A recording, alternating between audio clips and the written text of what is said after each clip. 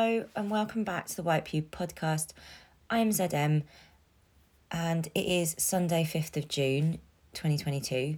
I'm going to be reading this Sunday's text, which is a review of Shimmer, R.I.P. Germain's solo show at Two Queens in Leicester. I'm going to get straight into it because it's not actually that long. It's like 1,700 words, really short. So thank God, because we all know I can go on. So kept it short and sweet for everybody's sake, including my own.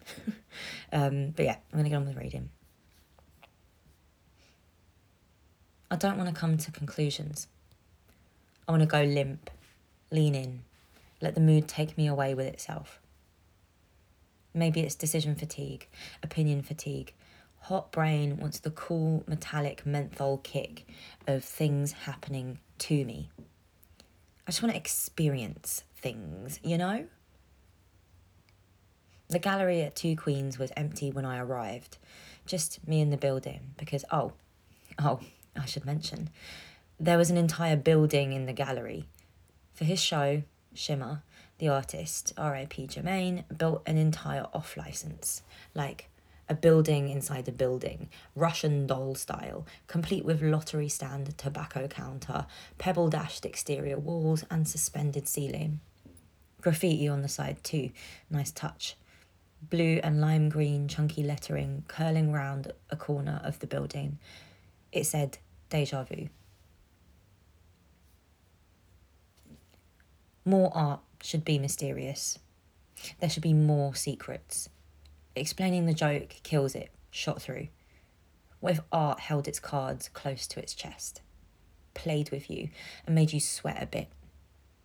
Wouldn't that be good? Exhibitions would feel more like being on a first date, flirting, romantic and covert, double meaning, tension. I don't know where reviews and art criticism sits within that. Explaining the way someone has flirted feels perverse, like post-mortem rather than pillow talk. The front of the newsagent looked legit, like it had been copied and pasted from a high street somewhere. The shop interior was almost completely empty, only bare stands and shelves, a counter wiped clean. All of it creamy beige, lit by bright LED panels flickering. A mix of business cards scattered across the floor, gritty and grey from footprints and tread marks. I went to peer at it all from behind the counter, look out over the shop from a flipped perspective with my back against the wall for once. I didn't notice the Uzi under the rolled cover of the tobacco stand. I gasped when someone else pulled it out. To the side, past the counter, there was a door through to the back. It was ajar, a little grid window giving me a sneak peek of the corridor and its electric blue chipboard walls. There were stars spray painted in little clusters at eye level, as big as dinner plates, or maybe my hand if I splayed it out flat. The corridor was wide enough for one person, two if you both skimmed past each other with your back against the wall. Down the end, dark and moody, was a door with a digital keypad. The numbers flashed up on a touchscreen. I stared at it for about 10 seconds and it beeped off. Someone came to whisper to me, "There are clues if you know where to look for them." Puzzled, I went back to the main shop. It was bare, except for the business cards, so I stooped to pick one up. It was forest green, matte with white text. And then it read, "Dear friend, you know why you have me in your hand, and you've been told where to go to make me useful. So when you get there, don't start acting booky and moving bait. You will make the ends hot. 190582 is all the information you need. I'm not here to hold your hand. In caps, figure it out. When you're inside the place you're trying to go to, it will all make sense." I've never been to an escape room, but me and my sister have been obsessed with a Korean game show called Busted. These B-list celebs have to dress up as detectives and solve soft crimes, often laid out for them like a big puzzle, logic, mind game. For my 27th birthday, my sister collected up all my presents, hid them around our mum's house, and drew me a map so I could go find them on a frantic Easter egg hunt. Christmas 2022, she scooped my presents up from under the tree and gave me one clue. She said the same thing as the business card. Figure it out. I had to solve the puzzles to earn the presents. The clues would lead me to the next one. Both of these scrabbles for clues and presents have me truly convinced I would love doing an escape room. I want to figure it all out on my own. No one give me any hints, no spoilers or grand reveals before I've made sense of it. I hurried back to the keypad and typed in the code, heard the lock click.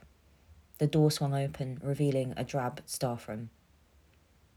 Everything from the static flat carpets, the magnolia walls, and that smell. In the middle of the room, black plastic crate stacked in a makeshift table, a monitor and an Xbox controller. In the corner, a fold-out chair with a red 90s England away shirt draped over the back. There was a black Nike bum bag with Rizzlers, Backy, a loose rolled roach and a green grinder. Rolling across the floor, an unopened bottle of Wray and Nephew. I parked myself in the office chair and picked up the controller. The holding screen was calm, 2 hands held out in front with the palms facing away. 2 blue hearts glowing at the knuckle on each hand between ring finger and little finger. Press A to begin. I woke up in a CGI render of the electric blue chipboard corridor, walked through the keypad door into the staff room. Guys stood round the walls, the same guy, a red 90s England away shirt, dog tag on a silver chain, black bum bag across his chest and a skin fade. His body was wide and flat, broad shoulders, small head, big hands. His face was pixelated, his outline fizzled with the static from it. But at times I saw him smile from behind the blurred curtain, flashing gold teeth and black eyes, aggressive stubble casting a shadow over his jaw. I guess this is how people looked in old school games, but it's also the way a subject is rendered from the depths of my memory. I remember people as caricatures, in the middle of an expressive movement or a deep emotion, vibe. I remember their component parts like they're not well acquainted with each other.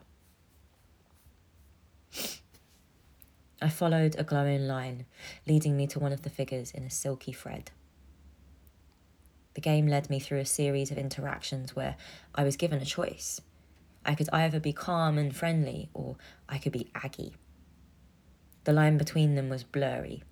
I kept thinking about who would be able to differentiate between the two moods. How many middle-aged white Guardian critics knew the difference between ... you alright, ? And you alright, ? I clicked through the calmer options, touched hands until I got curious about what would happen if I chose to be aggy. The game booted me back to the corridor so I could start again with a better attitude. This time I spoke nicely, calm, non-confrontational. I went round the room from pixelated guy to guy, following the white thread. Last up was the guy guarding the fire door. He walked past me, through me, and back out into the electric blue corridor. When I looked round, a package had materialised in the middle of the room. It was glittering with chunky white sparkles. I walked up to it, picked it up.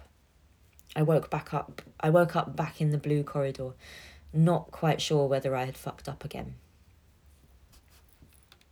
In real life, someone else was trying the keypad on the door. I could hear the beeps. I didn't have enough time to go through each interaction again to find out if there was more, so I gave up. I left through the fire exit and found myself back outside the newsagent, blinking under the bright white gallery lights. I'm still not quite sure what happened while I was within the show. But after scrolling on Instagram, I saw that I had, in fact, fucked up. If I had left the package and turned back round to walk through the fire door, it would have led me to a dream space. The door would have opened out onto an open horizon. Sea bright blue at my feet, sunset bursting orange with heavy clouds. There would have been flower petals in the water, rippling along on glowing waves. The pixelated guys would have been wandering around under a floating clay jug, pouring magic water out in a thick stream. The spray would be hitting the water, bending reeds and grass under the force of impact. I could have spoken to the guys in this space too, navigated some tense encounters, even in this dream. When I left, I googled what shimmer actually meant. I think I might have dreamed this, but there is a magical meaning, probably Old English, pre-medieval or something. The idea that a shimmer is a front, a glamour or a reflection, a wavering image that hides something else beneath. The bio on the press release calls R.I.P. Germain a trickster, mythological figure, holding secret knowledge and moving through the boundaries of convention, the rules and limits we all agree to place between us as regulation. Conjured from afar, the trickster takes us with him, guide and games master through the layer of building within building within building, past the layers, gallery to newsagent to staff room to game to portal to the open horizon, glittering sea, burning sunset. I was sucked in and then spat out. But in that release, I'm still not sure what I was actually released from. I'm not sure it's my job to know. I am just telling you what happened. The secrets this show held are still up for grabs. I'll leave it to another critic, some snitch who wants to spill the beans. I want to keep this show's secrets safe. I am only interested in being a witness, a passive recipient, conveying the fact and feeling. If you see me, all I'll say is, objects are not objects, not what they seem. It is all set dressing for a grander narrative, a higher purpose of sorts.